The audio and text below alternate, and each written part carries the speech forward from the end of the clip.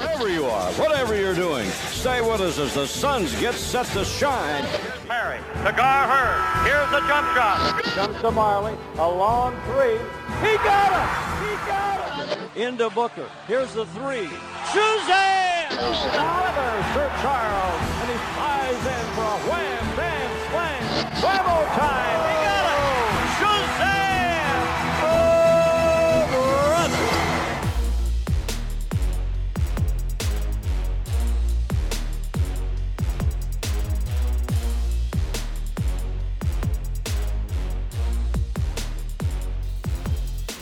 Welcome to the 7 Seconds or Less podcast, a podcast about the NBA with a Phoenix Suns focus. My name is Max McCallum, and I'm joined as always by my co-host. His name is David Nash. David, for the first time ever in the history of this little podcast that focuses on the Phoenix Suns, we actually get to talk about some real live, ongoing Phoenix Suns basketball. Basketball's here, Max, and we may be regretting looking forward to it so much after what we've seen in the first 3 games. But either way, I'm very excited to talk with you and with the fans of the team about real basketball. Me too, man. It's been too long. And yeah, while you refer to the fact that, they haven't played particularly well, I still think I'm more encouraged than not.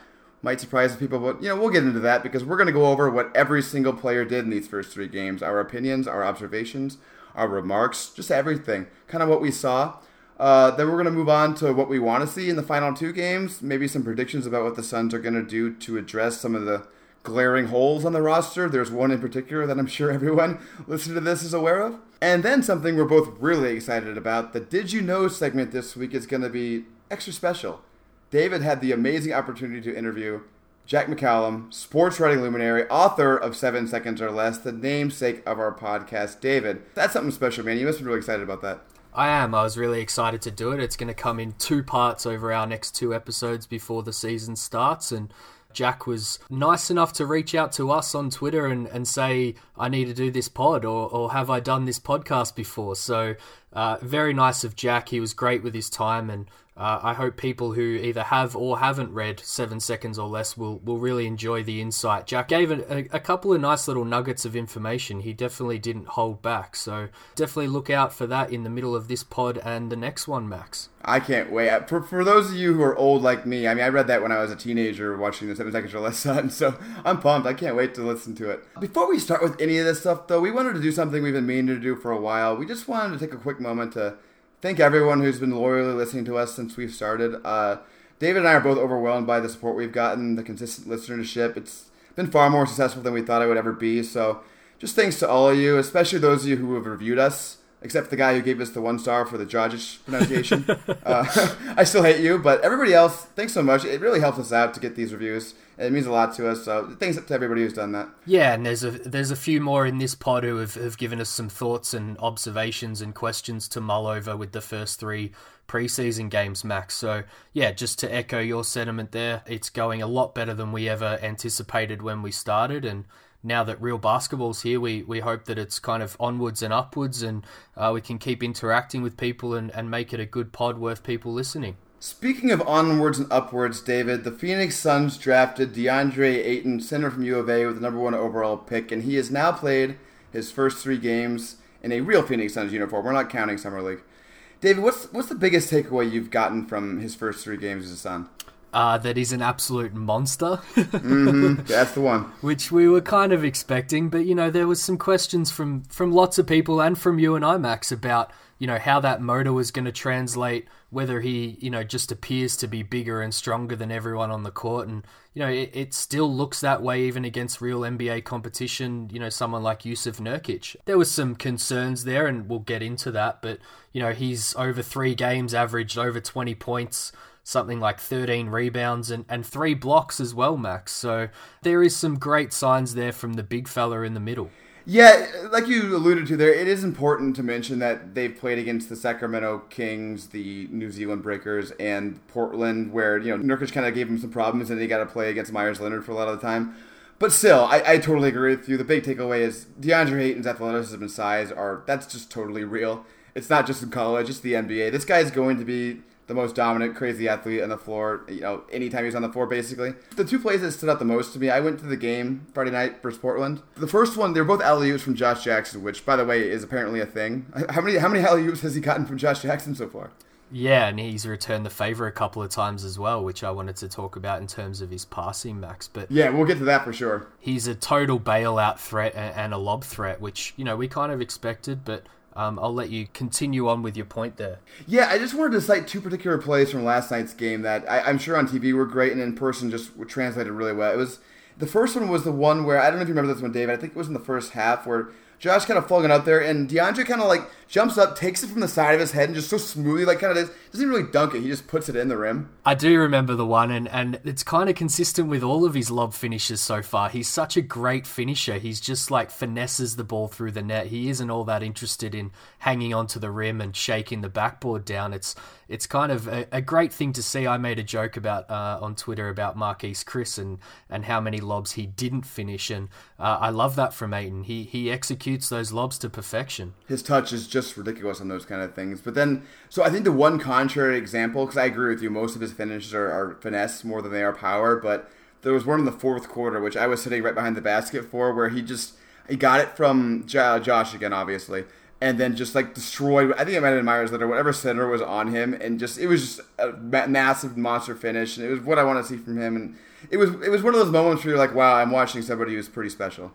Yeah, he just looks everything as advertised on the court through 3 games. It is only 3 preseason games, and we don't want to get too excited here. It's going to be great to see him play against some, more NBA-ready competition in the next 2 preseason games, and then obviously at the start of the real season. But, I've been surprised with kind of how much Igor has lent on him. Obviously, with Booker out, everything is kind of running through Ayton, whether it is him getting the ball or action, pick and roll action, using his gravity to get open shots. They've really defined his role, quite significantly. I think that will pull back slightly when Booker's back and the regular season starts. But, when I've seen Igor call a couple of plays, there's some, his favorite so far seems to be the chin action where Ayton, gets the ball at the elbow and they run off him. And, I noted on Twitter with a good friend of ours, Rich, that they're running a lot of those high elbow plays through Ayton, probably because,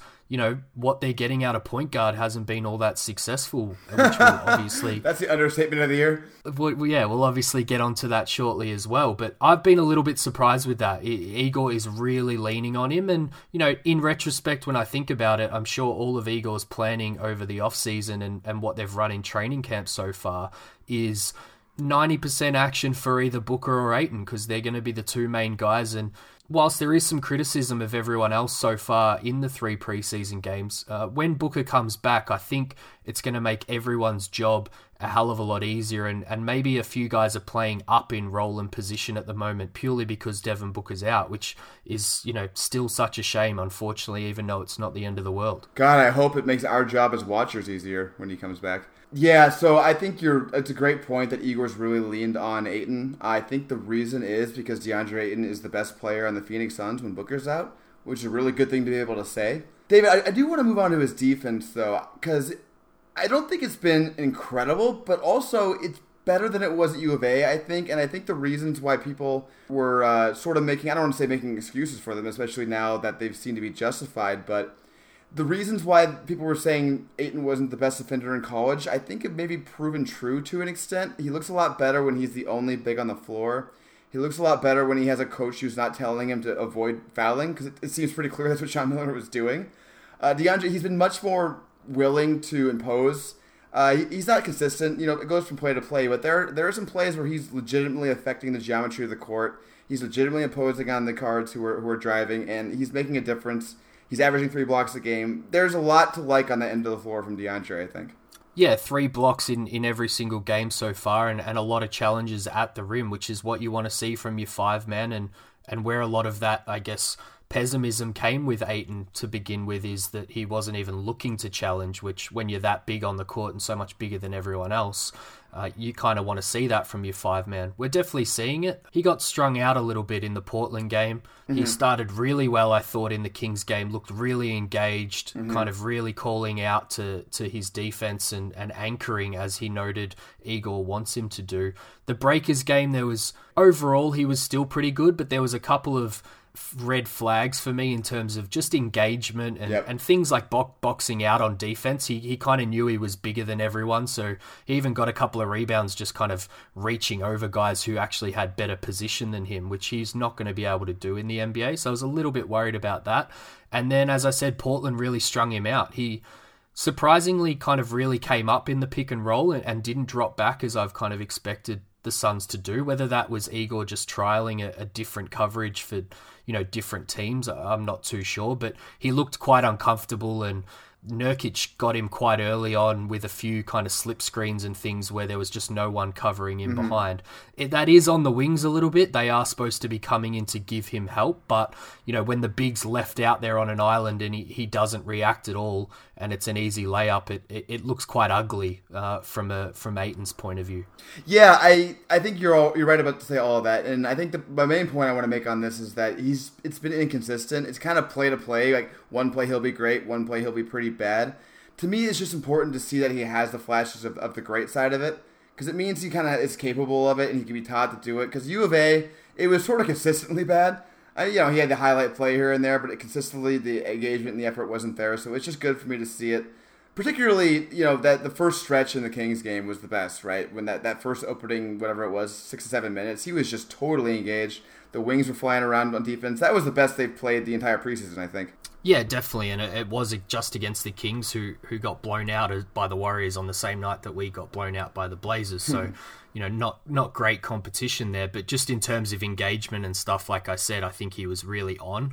And I've written and noted about it a little bit. I think he's learning a brand new position from the start, and as we've already noted, Igor is leaning on him quite a bit on both ends of the floor. So there's going to be mistakes. He's a rookie at the end of the day. But he's picking up things quite quickly, and I'm sure, he has the tools, so he will pick up all those different coverages in kind of due course.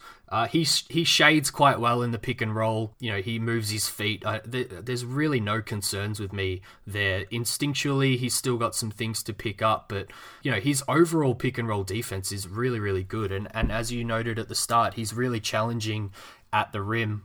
3 blocks per game is great from your big man if he keeps that up. And probably as you were alluding to, there's a lot of other things that don't come up in the stat sheet where his coverage and his presence just pulls guys out of the paint and into a bad shot on the outside, which he doesn't get a stat for, but it's quite clear when you watch that it's his kind of presence in the paint that's causing that, Max. Yep, I think that's a big part of it, and I think that's why the Pac-12 coaches voted him as one of the best defenders. It's because of that. It's because just the effects his pure size athleticism has.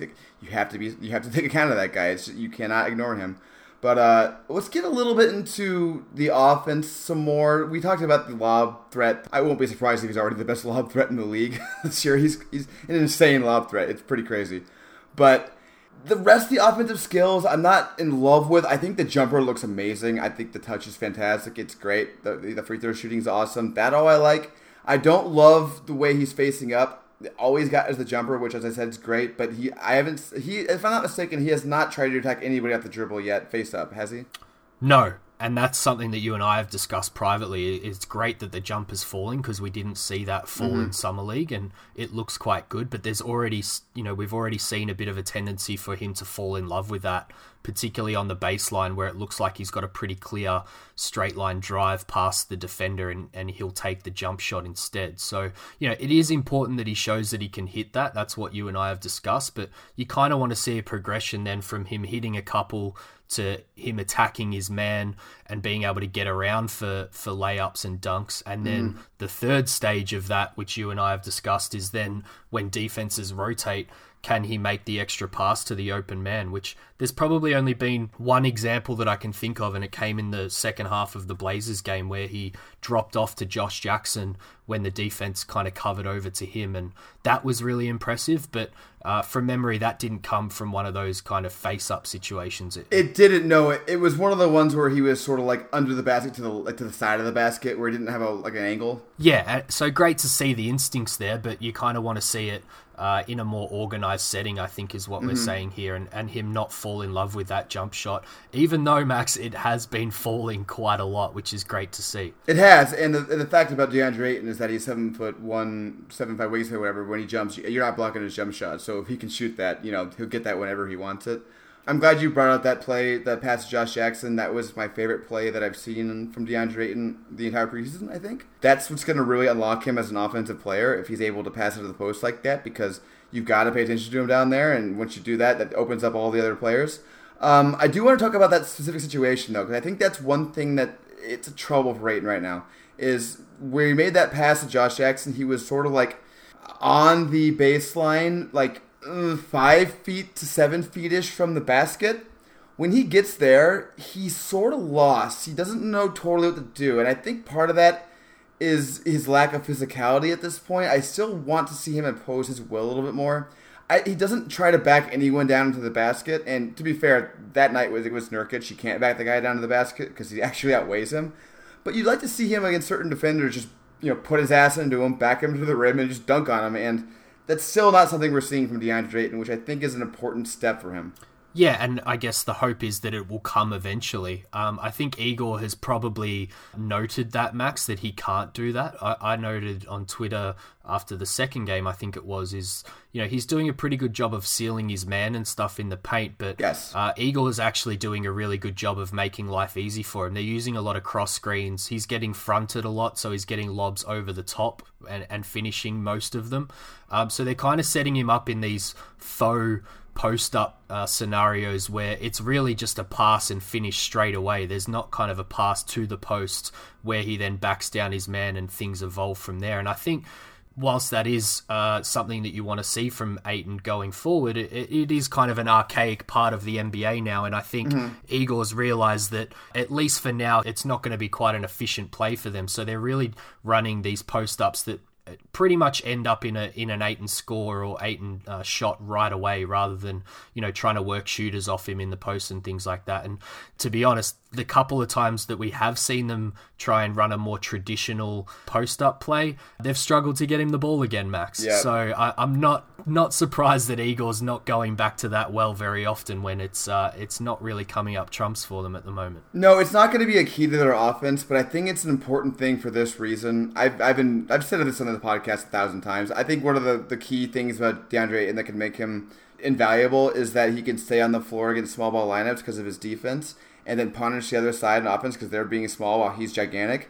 And the only way he can do that is if he learns how to punish people who are too small and him guarding him. So I don't know if he's really had the opportunity yet to have those kind of guys on him, but he needs to be able to back the people down who don't have no business guarding him. He needs to be able to put those guys to the basket at some point. Yeah, and he's been fouled pretty consistently in the first three games as well. So you're just going to create more opportunities because it's very obvious when he gets position, it's a clear dunk or you do have to foul him. So, can we touch on that real quick, David? His finishing around the basket is unreal. It really is, and as I said, you've either got that choice or foul him, and then he picks up most of his free throws, which is great to see from a big man. So he really is a complete danger when it comes to underneath. But yeah, I think what you're alluding to there is I've been surprised quite a few times just how easy he makes it look, kind of going under the rim and finishing on the other side. He just finishes everything around there, and no one's really giving him any trouble under the basket when he's got position. No, he has a nose for it. He is an unreal, absurd touch for a guy his size. It's a real thing.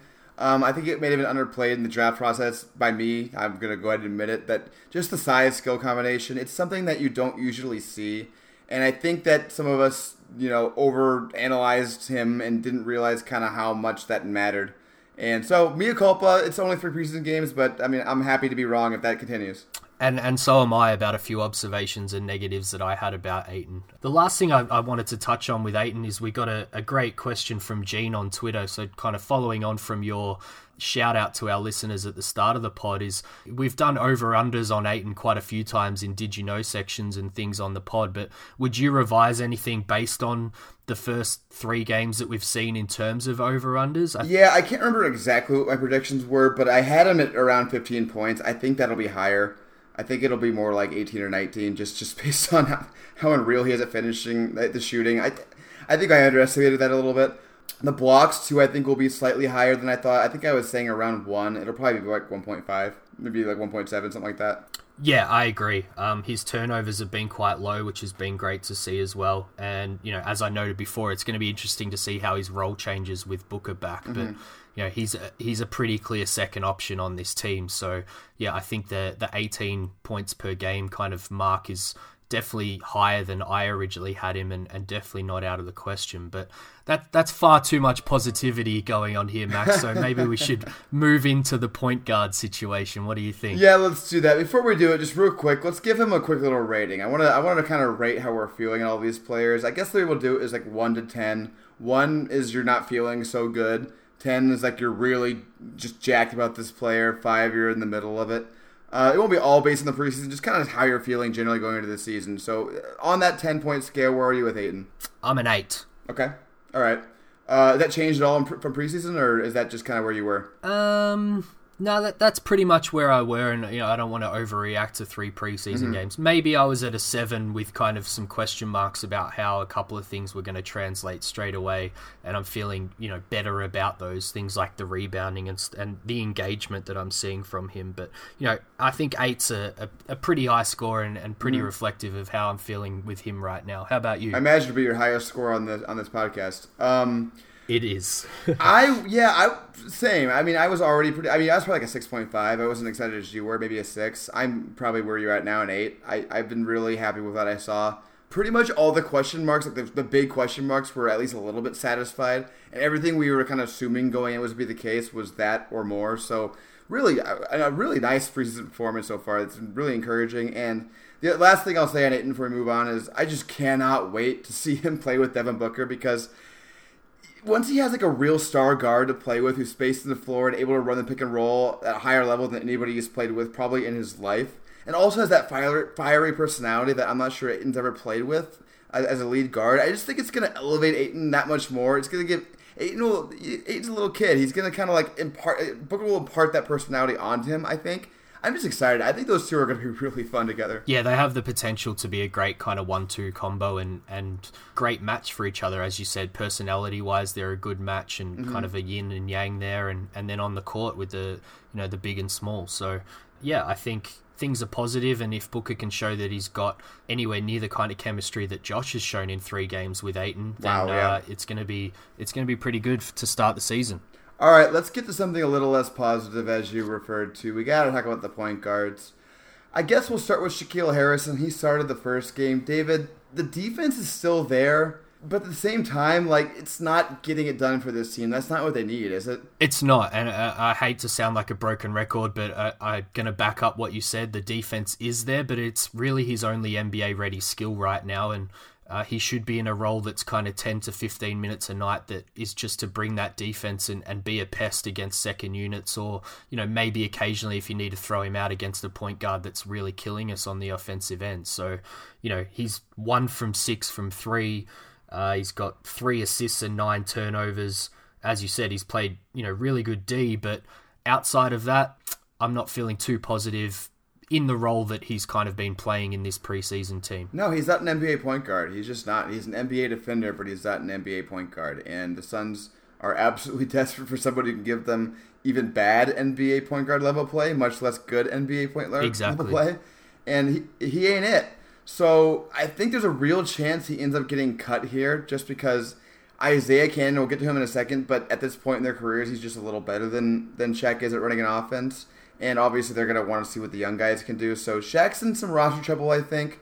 And it's going to really suck because you know what's going to happen. He's going to get cut and go to a one of those teams that has a superstar offensive player who the world revolves around. So Shaq can just do his defensive thing and be wide open for threes that he can maybe hit at a 32% clip when he's wide open. And everyone will call the Suns idiots for cutting him because, oh my God, how could you cut this obvious great role player? But the problem is, yes, obvious great role player, but the Suns just don't really have a need for what he can do right now. Yeah, and at some point a decision's going to have to be made. You can't carry this many not ready NBA point guards on your team. So having just drafted a Kobo and then traded for Melton, that's kind of 2 projects already. So you can't really afford for another project. And at the moment, that's really what Shaq is. And as you said, another team might benefit from that and be able to have him as their project player that turns out. But he is already 25 years old and probably for the most part is what he is, which, is a great player in the skills that he brings. But as you said, with this roster crunch, and we'll get to it at the end of the pod, he might be kind of the one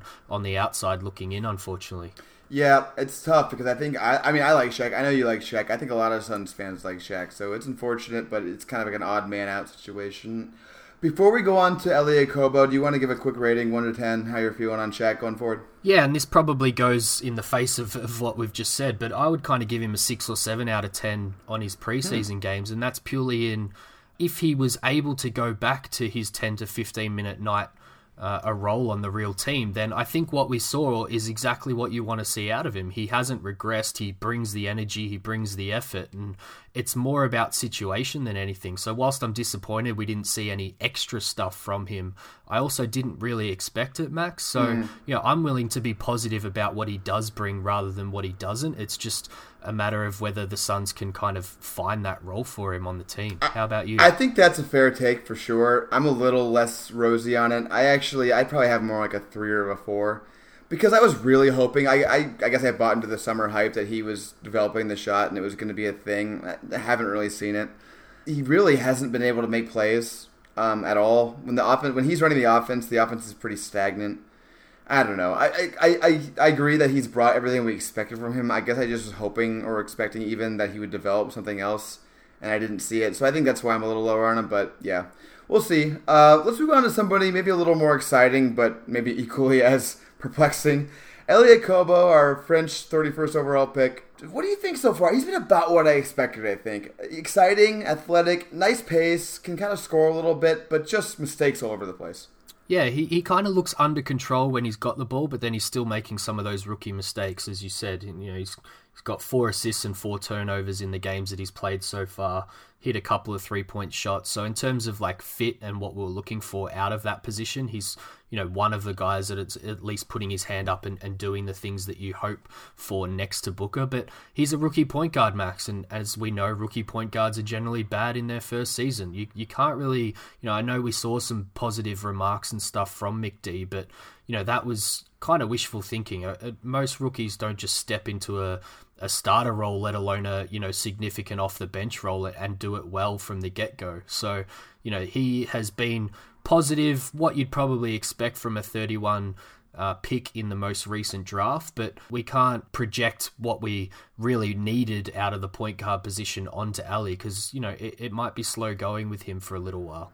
Yeah, he's a project. Igor needs to take him under his wing and teach him how to play basketball. He's got a lot of talent. I'm excited about him, but I wouldn't expect a whole lot out of him this year if you're a Suns fan. Like, maybe he can be a kind of a fun 10th guy, but other than that, I think you're expecting a little too much. David, real quick, what's your ranking? 6 out of 10 for him as well from me. Yep, I think I agree with you. Yeah, that's about right. A little above what I was expecting. I'm happy with him. Isaiah Cannon. This is going to be a quick one. Not exciting. He's only played 1 game with us. I think it was over 30 minutes, but only 1 game. Nothing sexy from him. He's just kind of a bad NBA point guard, but the very fact that you can say he's a bad NBA point guard and include the words NBA point guard means he probably deserves to be on the team. Yeah, and he hit 3 threes in his 30 minutes against the Blazers, which, you might be looking for in that starting position. A bit of a shame that he was injured to start the preseason, because we may not even be having a discussion around who the starter's going to be out of who we've currently got if he plays the whole preseason, because I think he probably looks significantly better than any other options that we have. I'll give you a hot take right now, David. I don't think it's a discussion even after that one game. I think if they don't make a trade, he's the starter. Yeah, I agree with that, and I think we've already alluded to that with kind of thinking that we need to cut someone else off this roster to make way for Isaiah. I'm not sure that that's still the right decision kind of projecting forward. I would rather they make another move. But, the only thing that I'll note with the one game that we've seen with him so far is he hasn't lost his pace, which you obviously worry about with an injury that he was coming back from. So that's at least encouraging, that it doesn't look like we're needing to, start a guy who is still working out his body. It looks like he's fully recovered, other than the thumb injury that he's picked up, Max. Yeah, I agree with that. He looks like he's healthy. The problem is that, even when he was playing, we're talking about him like he was good or even okay. The offense was still terrible. He wasn't making the offense good. I mean, the hope is that when Booker comes back, he's, serviceable enough to play with Booker, and that offense is okay if those two are together. But, man, I mean, even if he's the starter, I don't feel good about it. Do you? I don't know how you could. No, I don't feel good about it at all. And I think, when we've talked about Canton in the past, we've been, looking back to his play on the team last season, which, again, everybody sees with kind of rose-colored glasses because of what the situation was before he started running the point for the team. So whilst it may be better than any option that we have at the moment, it's still not a great option going forward. And, when you run an open audition like this for point guard in these preseason games, as Igor has kind of noted it is, all the point guards are slightly different in terms of skills. So then the team has to adjust to each one every time they come on the court. They're trying to all run the same things, but obviously they've got different positives and negatives to their game, so everything needs to be done slightly different. The whole team is kind of trying to adjust to that, and it results in, very bad looking basketball that, isn't executed all that well and isn't a great outcome on the court, Max. What is your rating for Cannon before we move on to your favorite man, DeAnthony Melton? Oh, I'm excited. It's going to be kind of weird to say this because he's so unexciting, but I guess I'll give him a 7.5 because before preseason started, I actually kind of thought he wouldn't be on the team in the regular season. Now I think he's going to start, so it's kind of hard for me not to give him a good rating. Yeah, from that standpoint, I think you're right. If we're looking at these ratings about how disappointed or what we expected out of them, then you're probably right. I gave him a 6 out of 10 again because I kind of see all those three guys we discussed, relatively on the same plane. David, there was one moment last night when I was at the game where I stood out of my seat. Only one. Could you guess what it was? No, but you're going to tell me, Max. It was when Melton hit 2 threes in a row, and it was on the break and almost hit the third, and the arena was about to blow up. It was so exciting. Everyone wanted that third one to go God. in, and I was looking at the bench in the second half because it was a pretty dull position to go into the second half with the Blazers. The team fought hard. There was a couple of runs where they showed, increased effort and things, but, that kind of little stretch got the bench really excited, so that was nice to see, and everyone was trying to ride that third one through the bucket. Yeah, Melton did give them a little bit of excitement. He sort of gave them he sparked the run in the fourth quarter, which was really their only good run they had the entire game, sort of in terms of just kind of the fun of the atmosphere.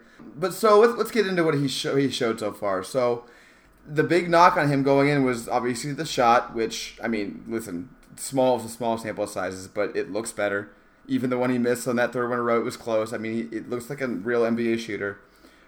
He was getting to the rim a little bit, which was nice. He had 2 nice drives in that game. The defense, he's not getting steals. He's getting called for a lot of fouls. I think part of that is just because the refs are not going to give an aggressive perimeter player calls when they're rookies. They just don't. It's impossible. You got to earn your reputation as a good defender before you get calls. So I think he'll start getting those later. But yeah, I mean, I'm pretty excited about him. I liked him going in. So as someone who was, still liked him but less high on him, what do you think? I think, not to give my rating too early here, but I've got him at a 7, whereas I had the other 3 guys at a 6, and I think that's on the back of everything that you've just mentioned, Max. Is I think in terms of excitement going forward, he's given us the most out of the 3 guys in his limited minutes so far. And, something that we've gone on about on this pod a great deal is a match with Booker and being a perfect Booker partner. And I think the little things that he's showing shows that in terms of that conversation, he's definitely got the chance to be the best fit next to Booker projecting forward. I'm not starting him this season or anything like that, and this we'll get to again later in the pod around making a move to bring in a consistent guy right away. But, I think Melton, as far as a fit with Booker, is showing he's got the energy. He can't run the team right now, but he's showing a willingness to do a few things from that standpoint, and won't be lent on a great deal in a perfect Booker offense anyway, with Booker having the ball in his hands quite a lot. So, the Patrick Beverley comp that we've made in the past, what we've seen in his limited minutes so far is that's kind of what he is. He's willing to shoot from the outside when he needs to, limited playmaking, brings defense and brings energy. The one thing that I kind of think about outside of the example that you brought up is, he might be the only guy that I've seen dive on the court for a loose ball in the 3 games so far, and that kind of shows exactly what he is as a player, Max. Yeah, he's at 100 all the time. He's never going to take plays off. A cliche, but a cliche that applies. That's just the way he is, and it's the kind of guy that the Suns desperately need. So my rating real quick, 7.5. That's my confirmation bias rating. Let's move on to the small forwards, the wings, that whole mess. Got to start with Josh Jackson, who, man, really an up and down start to the season. First game was amazing. I thought he was fantastic in it. The next 2 were kind of, same old summer league-ish Josh, questionable decision-making. And what do you think, David? What are your thoughts after the first 3 games? I'll give you 3 things here. He's 2 from 15 from 3, so he is showing a willingness to shoot, but as we've seen in the past, the ball's not going through the hoop. He has 16 assists in 3 games, which is amazing to see that kind of playmaking when we're talking about really lacking that on the team at the moment. However, he also has 15 turnovers, Max. So we are getting the full Josh Jackson experience through 3 preseason games.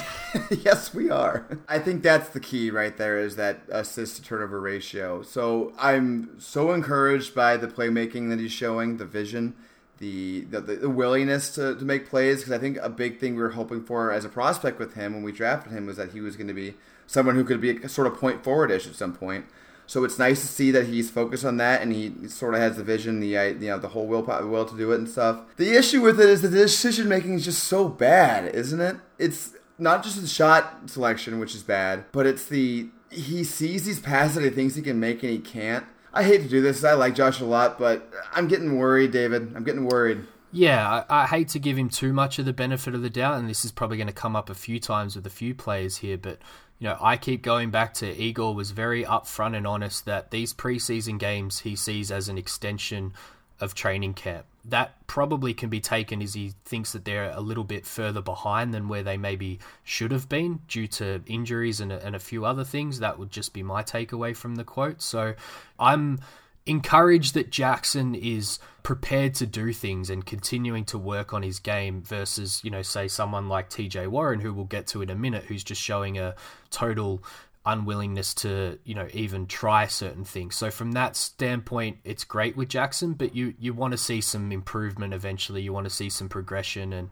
I think I'll throw this back to you, Max. This might sum up how we feel about Jackson perfectly. It was a question from Secret Wars on Twitter that we got, and it's, how can being the 3rd or 4th option on the optimal Suns team benefit Josh Jackson in terms of decreasing some of these negatives that we're seeing with him? I mean, it could be the entire difference. It could be the whole thing for him, the whole key. And that's kind of why I'm so worried right now. And I believe in Igor. I'm with you, David. I love Igor. I trust the process with him. But I don't like how much free reign he's getting. I'm hoping that this is something that can be reined in. I know it's just a few games. Summer League was like this too. He had the whole green light thing going on. But I do see him as being the 3rd or 4th option, probably 3rd option on offense someday. And I think, that's where he's going to be great, because he's not going to have to force things as much, because right now he's very clearly forcing things. So, a Secret Wars, that's where I want to see him. That's what I hope for. That's kind of why the whole point guard, not having a point guard thing is such a problem, because it's forcing guys like Jackson to not play the way they should be playing. And we'll get into it later, but I think it's why they kind of have to trade for a point guard, because they're hurting the development of players like Jackson when they don't have real NBA teams to play with. Yeah, and I think that's kind of a reasonable thought to have, kind of projecting forward with Jackson. The one thing that I'll note is that I think we're kind of seeing him audition as a off-the-bench playmaker for this team. You obviously want to see the turnovers come down because, we need to protect the ball and save possessions. We can't expect DeAndre Ayton to get all those possessions back for us on offensive boards every game. So I'm liking him trying things because I really think that we'll see him in the second unit a lot, and he's probably the best playmaking option in that second unit. Again, going back to the discussion we just had about point guards, we're not really seeing much playmaking at all from those guys. So even if we trade for a point guard or they do something funky with the starting lineup, you might be leaning on Josh still for a lot of that playmaking in the second unit. So I'm liking that he's trying things. I'm liking that we're seeing those 16 assists out of him. We just need to hopefully see him get more comfortable in that role and therefore the turnovers come down, Max. But I guess I'm a little more positive just purely because playmaking out of that position in the second unit is better than absolutely none, even with the turnovers at this point in time. Yeah, I guess for me, it's more that I'm just kind of fear of the unknown. I don't have any proof that Jackson can't rein it in and be Candace Jackson again, because really he hasn't had the opportunity. He's just been constantly on horrible, terrible rosters where he has to be the primary playmaker most of the time. So maybe he can do it. It's just kind of like I'm not sure yet. Maybe I'll be proven wrong like I was with Ayton, that once he went to a better situation, he was going to be a better player, and I hope that's what happens, but I'm just nervous for this point. David, I guess I'll say, 5 for Jackson. And by the way, that's a 5 where I'm like a 2 at some points and a 9 at other points. Yeah. But what's your ranking? I'm exactly the same. I think a 5 is perfect because he's got those highs and lows at the moment and therefore sits somewhere in the middle. How about Trevor Ariza, Max? What have you thought about him so far? We can be quick on this one. I mean, I haven't seen much from him that's like surprising. I guess a little bit more playmaking than you expect because the team's sort of void of it. But yeah, I mean, he hasn't had the opportunity to do sort of what he was doing in Houston, the whole spread the floor, play defense 3-and-D thing, which I think he's going to be good at. When Booker gets back, I think it'll be better with him. But he's fine. What do you think? Yeah, he's been completely as advertised, I think. I've seen a couple of moments where he's been visibly upset or confused on the court when guys aren't executing.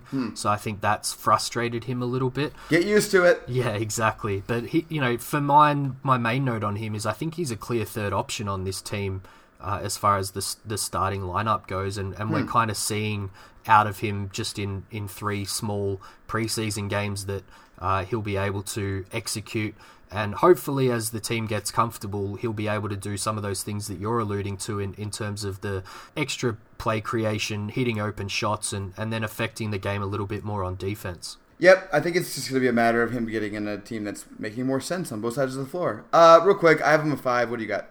I've got him as a 7, just behind DeAndre Ayton as my best rating. Yeah, I think I was thinking just preseason, just because I'm expecting what I'm seeing, but in just in terms of overall going in, 7's fine. TJ Warren, for me, same guy, showed a little bit more willingness to pass. I like the lob to Ayton. I think they're really going to need him on the bench as a scorer. I don't know how else they're going to score, so I'm still really in on that being the role for him, but overall, I'm not seeing a whole lot of difference. What about you? Yeah, he's refused to shoot. It was highlighted in the Portland game. I think there was more scenarios where they left him open out on the wings and he passed up. Luckily for him, a couple of those passes resulted in threes on definitely much harder shots, but I'm sure they would have looked at that at film and said that he should be the one taking that open three. He's losing his man on D a lot in the half court, which isn't great to see. It's been something that's been a negative with him in the past. So those two things don't look like they've improved at all, which is frustrating with TJ. But he is passing a little bit. He's shown that the system is allowing him to just make the open pass, the very clear, obvious pass. He's shown a willingness to do that, which is, slightly encouraging. He has 4 assists through the 3 games so far. And he looks, in what we can see, I don't know what's happening behind the scenes, but he looks to have accepted the 6-man role. And as you say, his acceptance of that and being a spark plug offensive guy off the bench for us might be important, particularly to begin the season, Max. Yep, I think that's got to be the role for him. We need him there. Just straight, flat out, we need him there. So hopefully he accepts it. For me, David, I guess it's a 5 because he's exactly what I expected. What about you? Yeah, it's a 5 for me as well, purely because we haven't seen those kind of 2 negatives look to be improved at all, which is quite frustrating, but there's a clear role for him in what he does well on this team. So that 5 could definitely come up if he definitely accepts that role going into the regular season and could be a positive for the Suns there. Mikal Bridges, I'm giving him an incomplete.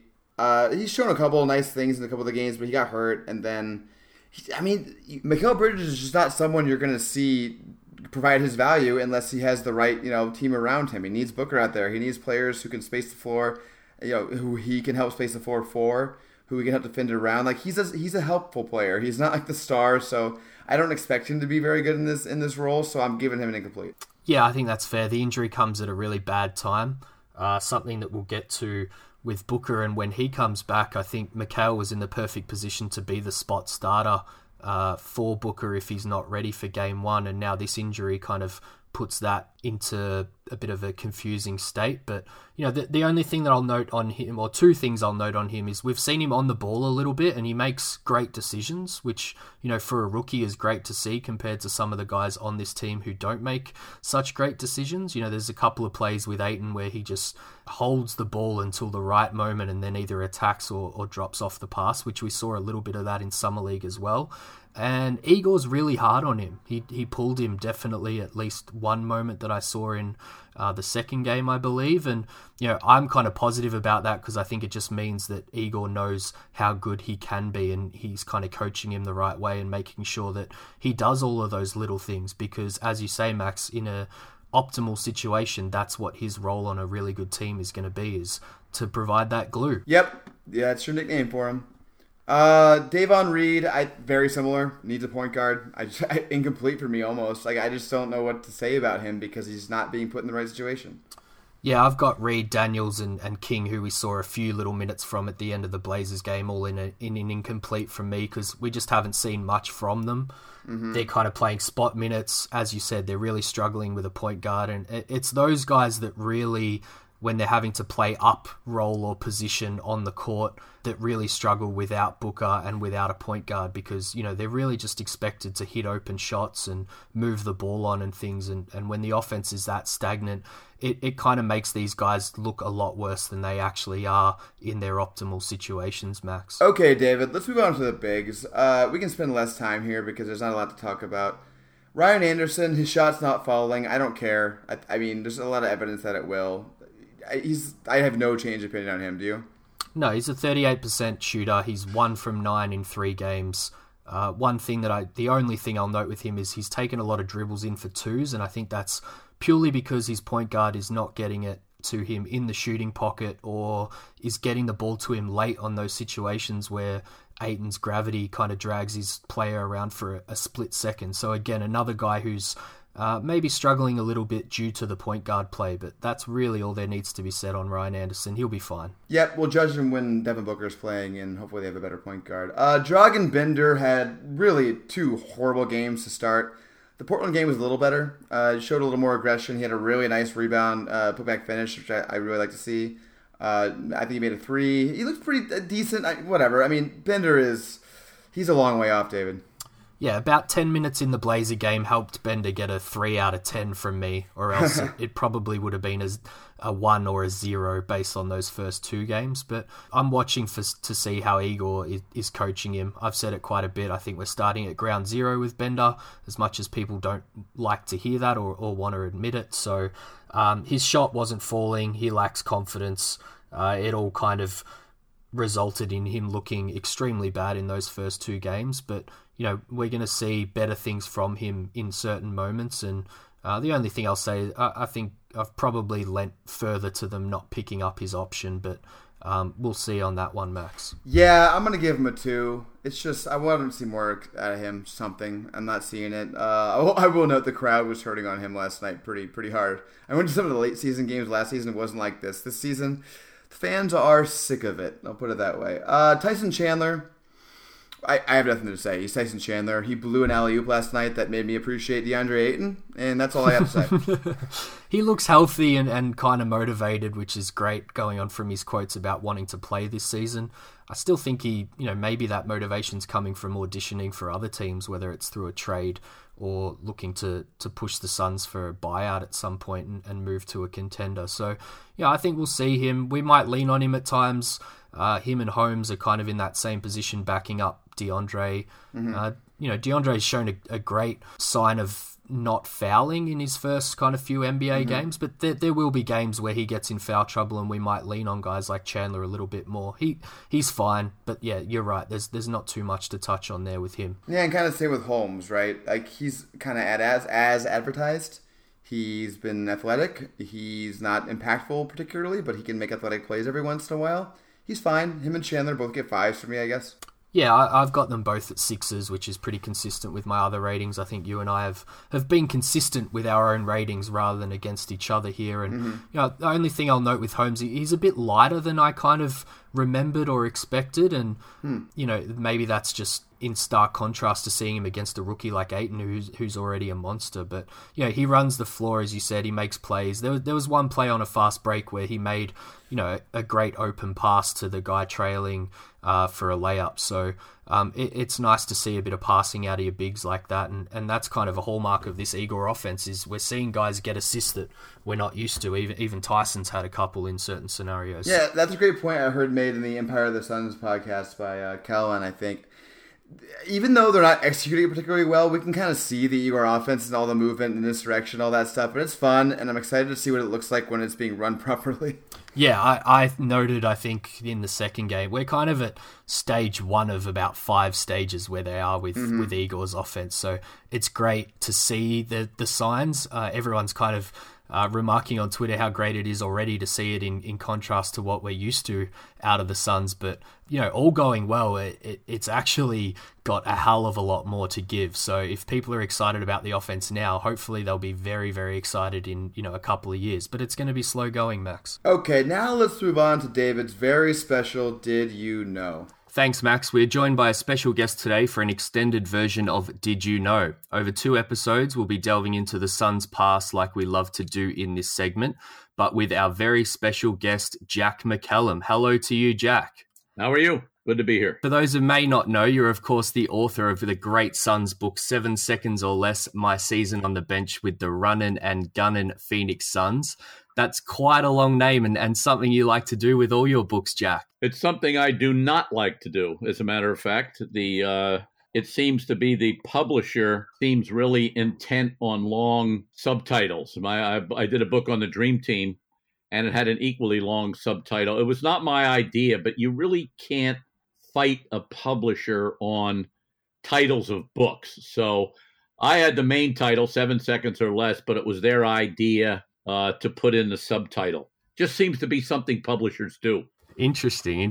So you mentioned the Dream Team book there, and we like our guests to give their own intros on the show. So how about a quick rundown of some other books that you've written over time and in more recent times since the 7 Seconds or Less book, Jack? Well, I wrote that. I wrote 7 Seconds or Less in the waning 2005, 2006, in the waning years of my career at Sports Illustrated. I just got tired of travel, wanted to get out, had other books to write, still retain a really good relationship with Sports Illustrated. I'm on the masthead, but since I left, I had time to do a book on the Dream Team, which has been very successful, called The Dream Team.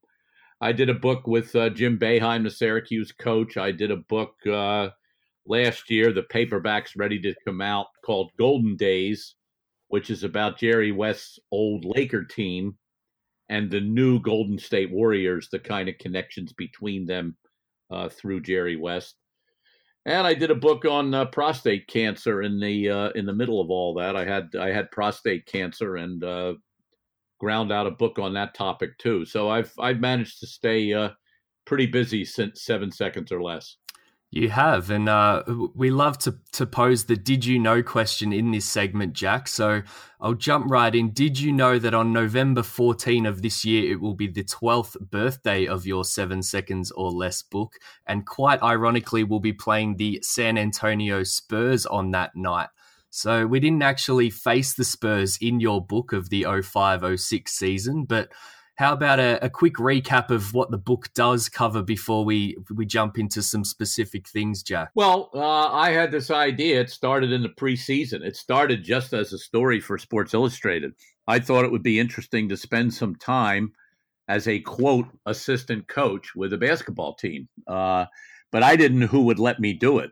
I mean, I'd There were some teams you eliminated automatically, like the Spurs, because Pop would never let, I like Pop and he likes me, but he wouldn't let me within 10 feet of his locker room all the time. I thought of the Suns. They were an interesting team. I knew D'Antoni a little bit. I knew Steve. I knew Sean Marion. I knew the public relations director very well, Julie Fye, who's one of the great people in the history of public relations. And I thought they might go for it. And they said yes. And I wrote the story for Sports Illustrated. And I was not smart enough to think of it myself, but an editor called me and said, look, this story was so interesting and people liked it so much. Why don't you expand it into a book? And I called up Mike D'Antoni and said, look, what I did in the preseason, I want to follow you all season long. And he basically right then and there said yes. It was kind of that easy. Most things in my business are harder than they seem to set up. This one was very definitely easier. So jumping into the book now, we're going to run through in the order it was written. I'm going to blend two ideas here, one from our podcast and one from the great Zach Lowe. If you're game, Jack, I'm going to put you on the spot, which we love to do with my co-host Max in this segment, by giving you a few quotes from the book and test your memory on who said them. Does that sound good to you? No, it sounds probably bad, but go ahead and let's do it. I may not remember. I've made them pretty easy for you, but we'll fill in the blanks if you can't remember any. So the first cab off the rank, and I'll give you a clue to start. It comes in the bits before chapter 1 of the book, and it says, Jack, I hope you're paying for that. Do you remember who said that one? I think that's Steve Nash. That is Steve Nash. It comes in the backstory section before chapter 1, as I said, where you note how tough it was to become one of the team, but also note that Nash was one of the ones you gelled with quite quickly. So how hard was it to begin with, and was Nash's acceptance crucial to the following rest of the year, Jack? Well, of course. The first thing were the coaches. That's who I was going to be spending the most time with.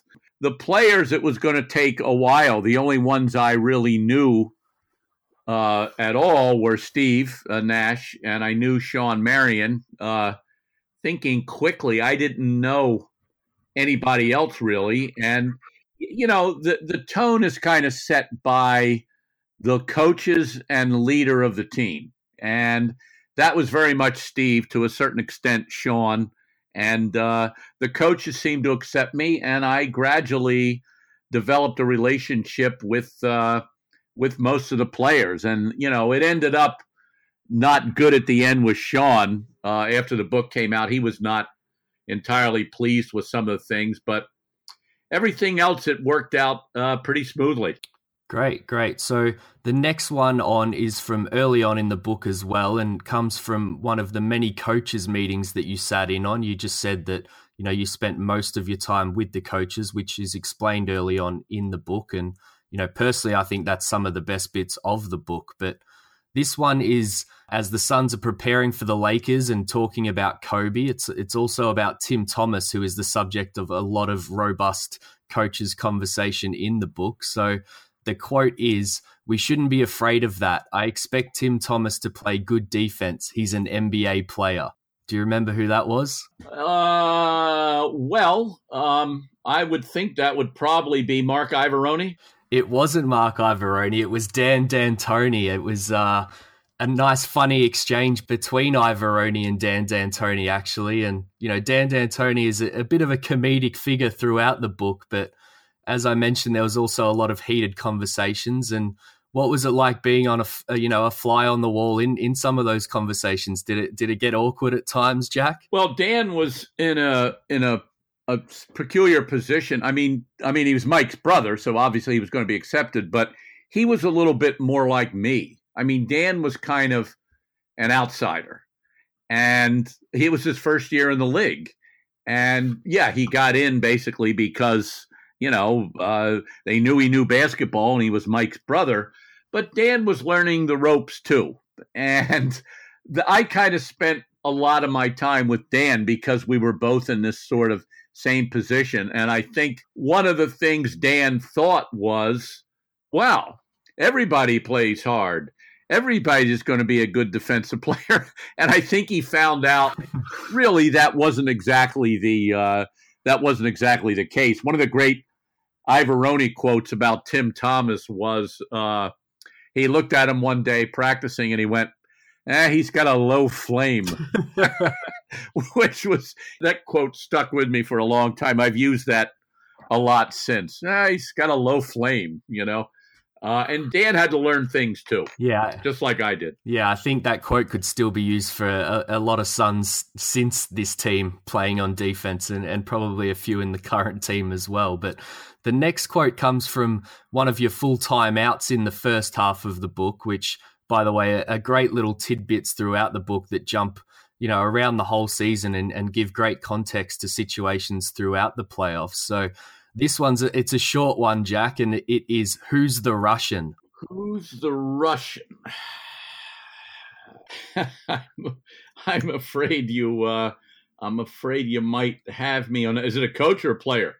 It's neither. It's a Suns legend and a staff member on the team at the time. He was the arena manager. Oh, okay. Yeah, I don't remember that one. You got me on that one. It was Alvin Adams, Jack. So my question here is on Boris Diaw, who the quote was about. He's a key figure in the book due to Amari's injury and the trade to bring him in before the season. So, was he all talent at the time and no work, or are we a little hard on Boris for, thinking that maybe he took things a little too easy, particularly that season, Jack? Yeah, there was a suspicion about Boris, that he was a little bit too smiley, that he wasn't, he didn't exactly have, when he came there, nobody knew exactly what he was. There's always this hunger to know what somebody is. Well, he's a rebounding power forward. Kurt Thomas, he can hit the elbow jumper and he gets rebounds. Nash is obviously this. Marion's a versatile player.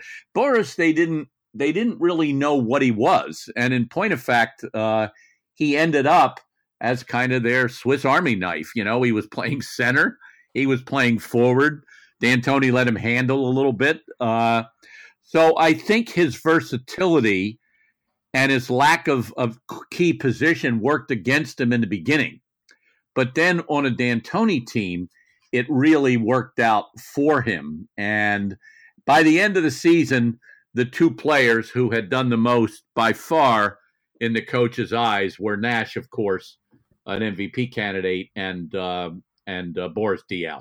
But there was a suspicion about Boris in the beginning. Yeah, there's another great section in the book where he battles one-on-one with Amari when, Amari's trying to come back from injury, and, everyone's quite shocked about how well he does against Amari, because of how physically gifted Amari is. And there's even that other story, outside of the book where Boris walks in bare feet holding a coffee and, breaks Amari's vertical leap record without even trying. So I think a lot of Suns fans, think that maybe if he worked even a little harder, he might have been even better in a Suns uniform. Yeah, Boris's career was really, I'm not sure that Boris would have gone on to have the career that he did had he not, gotten with Phoenix, because by the end of his time in San Antonio, although he had gained weight, he had gotten bigger. He was the same kind of player. You couldn't quite define what he was. And he was really a delight to be around. I mean, Boris was really a little bit of an outsider, it seemed, but he didn't really seem to care about it. I mean, he didn't seem to care that, he had a different diet. He had different tastes than the other players. But I think it came, as the season went on, his value became more and more clear, obviously to the coaches, but also to the players. Yeah, this Suns team's often talked about it being a bit ahead of its time with the Warriors, and Boris was maybe even a bit ahead of his time. I can't help but think that he'd be pretty perfect in today's NBA where, positions aren't as crucial, and he's not seen as much of a tweener position with, no defined role on the court. That's correct. I mean, Boris couldn't guard every position, obviously, but he could certainly play every position. And as I said, he was all the players. I mean, I was just lucky. I hit these type of players who were just in their own way. They were different personalities, and Raja Bell could certainly be a little bit volatile, let's say, but I got along with them all, and they were all really good guys, and I just remember them all really fondly. So I'm saving the best till last for part one here, Jack, and maybe the easiest for you too. It comes after a Game 6 win over the Lakers in round one. Raja Bell was suspended, and the Suns win the game to tie it 3-3 before eventually going on to win. And the quote here is, "Make sure you mention Sean. We couldn't have done it without him." Who said that one, Jack? Well, that would be somebody that was always, the coaches were always, before I tell you, I'm going to just guess on the answer, but the coaches were always trying to pump up Sean a little bit, because Sean always felt he was overshadowed by certainly Steve, but he was also sensitive about being overshadowed by Amare. And all the coaches, were kind of united in that regard, of trying to, hey, make sure you, mention Sean. Don't let Sean get down. Don't let Sean feel his contributions weren't noticed. So it could have been anybody, but I'm guessing it was, I would guess Ivoroni for that one. It was the head honcho this time. It was Mike D'Antoni to Jerry Brown after that game. And you've mentioned it a few times already in this section one, and Marion's feelings about the team and his value on the team is kind of an undertone throughout the book, particularly for me. So, he even makes a comment that night about losses being on him and wins being on everyone else. And, did you think his feelings were justified? Or, you've said that it was something that everyone was always worried about, but was he, a little touchy about that? Or did he really not get the credit he was deserved? I think it probably went, I think he had a case once in a while, because, I would say he was 30% correct and he was 70% wrong. I mean, the idea that Sean was overlooked, I just don't think is correct. I think people, understood his value. They understood that he had to guard power forwards and small forwards.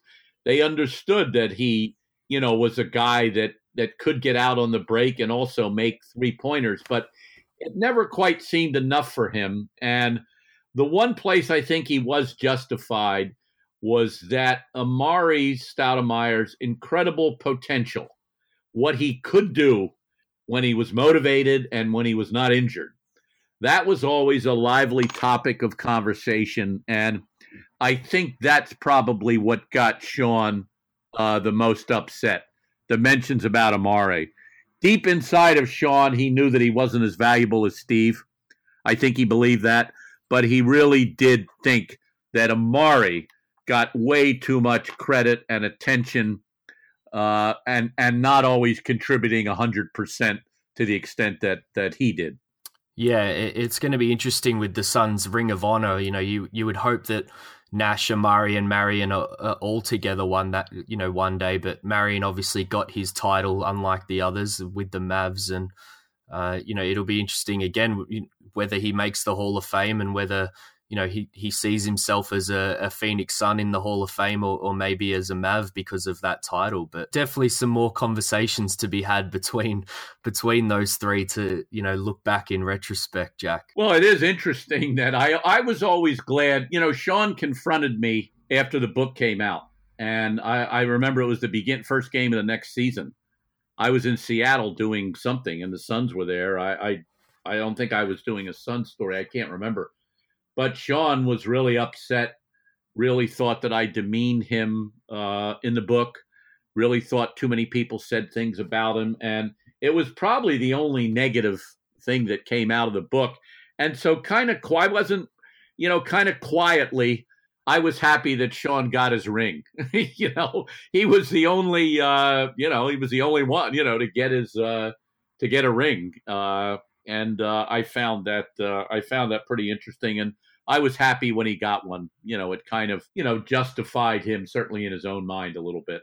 So, Jack, that brings us to the end of part one of our Did You Know special with you. But before we end, I wanted to do a special 7 seconds or less segment to finish, which is where we ask 3 questions of the other person and you have 7 seconds or less to answer the question, but we never keep to that rule, so don't worry if you go over slightly. So are you game for some questions to end here? All right, maybe it's 24 seconds or less.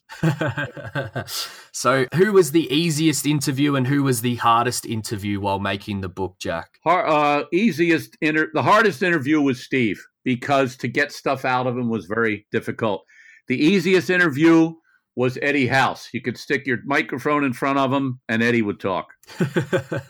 Interesting. What's one bit from the season that you wish was in the book? Either that you just, missed the cut in the edit, or that you maybe didn't get access to at the time? Believe it or not, I wish I could have got a little bit better into Steve, and it remains that way. I still remain friends with Steve. I see him once in a while on various things, but I still don't feel the essential Nash has been unlocked, and certainly I was not able to do it. And that's curious because he's the one person I remain close to beside D'Antoni, but I didn't feel I unlocked him very well.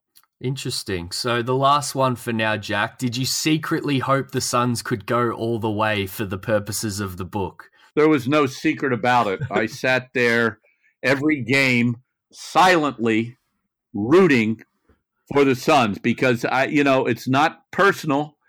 I got to know them, so I would be happy for them. Totally selfish, totally professional reasons. I wanted them to win badly because you want to write in this game. You either got to write about a team that's really, really good or really, really bad, and that's the most interesting teams. So I really wanted them to win. No question about it. Thanks, Jack. It's been really fun to look at the first half of the book. And listeners, if you haven't read 7 seconds or less before, then you have a week to find out before we jump back into the second half. I can speak from experience. It will take you longer for the delivery than to finish the book. It's such a great, fast read for Suns fans. But for now, we will continue with the rest of the episode, but we'll be back again next week with part 2 with Jack. Okay, let's move on to what we want to see from these guys for the next 2 games. They have the Warriors on Monday and the Blazers again on Wednesday. David, what is it in particular you're looking for? The Warriors, I guess what we touched on at the start of the episode with Ayton, it's going to be really good to see him come up against this team because whilst it is a preseason game, one of the big things we noted with Ayton is he going to be able to stay on the floor against teams that look to play him off it. So that's really the one thing I'm going to be looking for in the Warriors game. I don't know about you, but I'm just excited to see Ayton play against this kind of elite team, particularly in those rare minutes that we see the full Warriors line up out there. Yeah, I hope it motivates them a little bit because I think there's been a difference between the motivation in some of these games. The Kings game, the first one, they seemed really hyper-motivated. The Breakers game, a lot less. I hope that this is like a game where it's the Warriors and they're really hyped to play, and the Warriors obviously don't give a shit because it's the Suns, so maybe they have the energy advantage. They can kind of get out to a lead, have some fun with that. I would love to see Igor just unleash Melton on Curry and just say, hey, do whatever you want on him. Just go foul him, do whatever you want. I just want to see you go after Curry and see what happens. Yeah, I think we saw that in the first couple of games with whoever the point guards were. He's clearly told the point guards to just go after it. We saw Akobo and Shaq both basically almost foul out their full 12 fouls between the two of them. So, if we do have to go into the regular season without a point guard change, which we'll get to in a minute, maybe Igor's just going to throw this kind of wall of point guards out there and go with whoever's rolling on a certain night and make them use all their fouls. So yeah, I want to see effort in this Warriors game. It's not great that it may take a team like the Warriors to get the effort out of them, but I'll take seeing it over not seeing it, that's for sure. Yep, I agree. Portland, I mean, I don't know. I guess I would like to see Ayton do a little better against Nurkic, but it's the last preseason game. I don't expect a lot of the guys.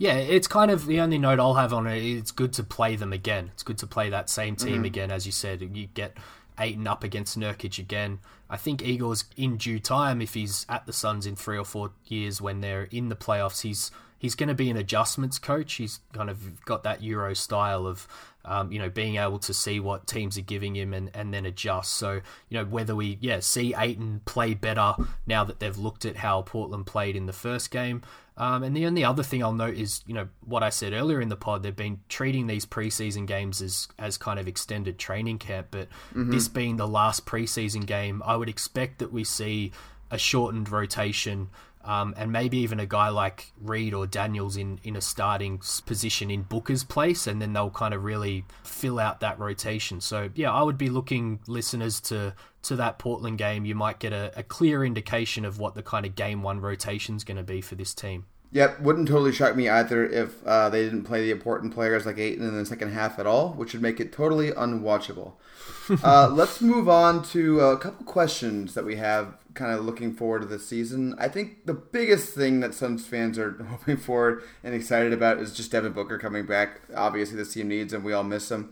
David, when do you think Devin Booker will be back? Will he be back for the first game against the Dallas Mavericks? I think every sign that we're seeing alludes to him being back for game one. So I'm actually at a point now where I would be surprised if he's not back for game one. How about you? Totally agree. He was shooting with his right hand pretty early on, but even more importantly, I saw him receiving and throwing passes with his right hand, which is a little more intense on the hand. So yeah, I mean, if he's already doing that, I think they're going to have one less MRI to clear him, make sure it couldn't get re-injured, because obviously that's the concern.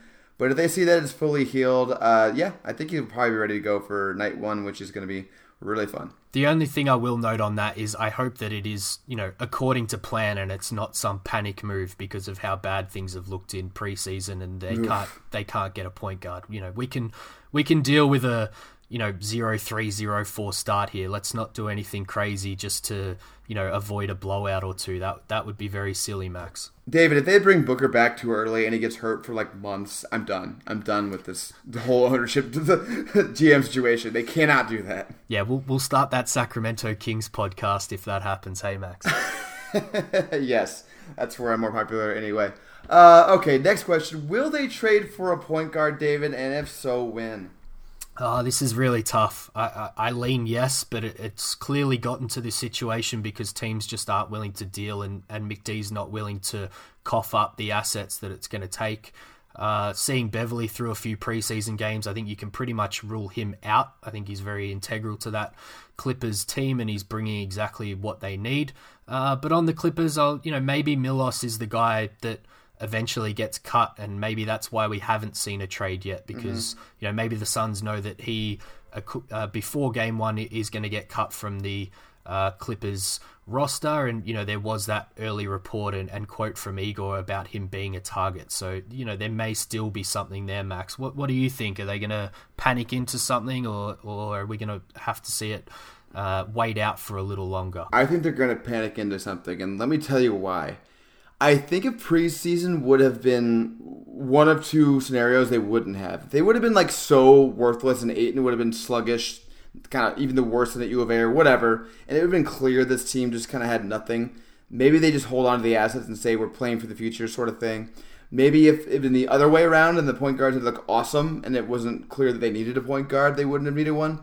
But we're in this sort of middle ground where Ayton looks ready to go. Ayton looks like a guy who can win Rookie of the Year and be an impactful player right away, the second best player in the team. And obviously they'll bring Booker back, and this team could actually be kind of goodish if they have a real point guard.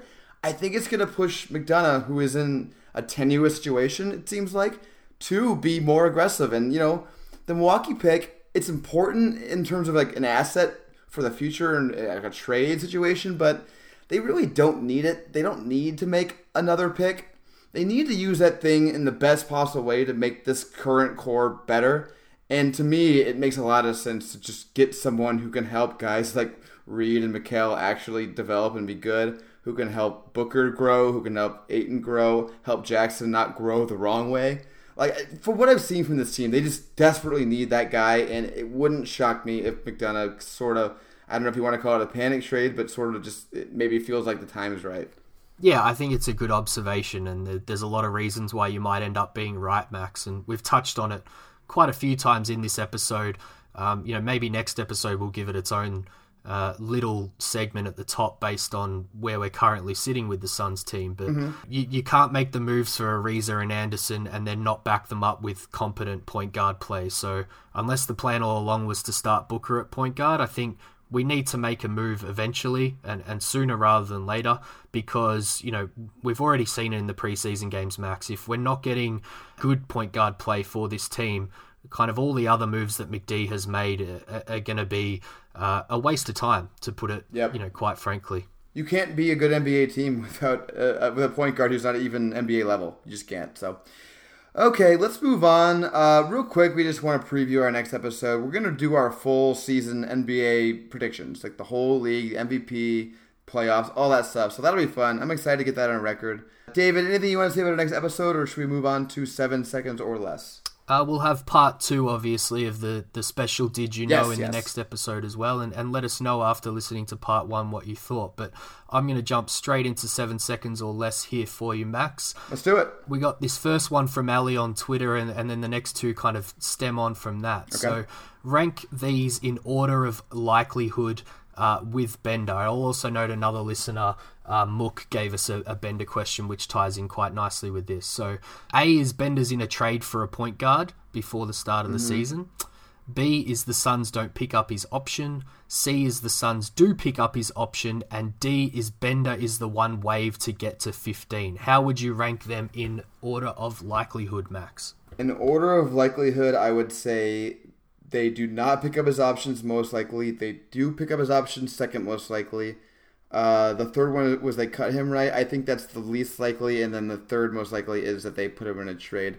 I'm just not sure anybody wants to trade for him. Yeah, and that was Mook's question about whether he has any value. I doubt it. I think he'd be purely thrown in as salary, and then that team not pick up his option, I would say. So using that same framework here for question 2, Max, rank these options in order of likelihood in relation to the starting point guard position.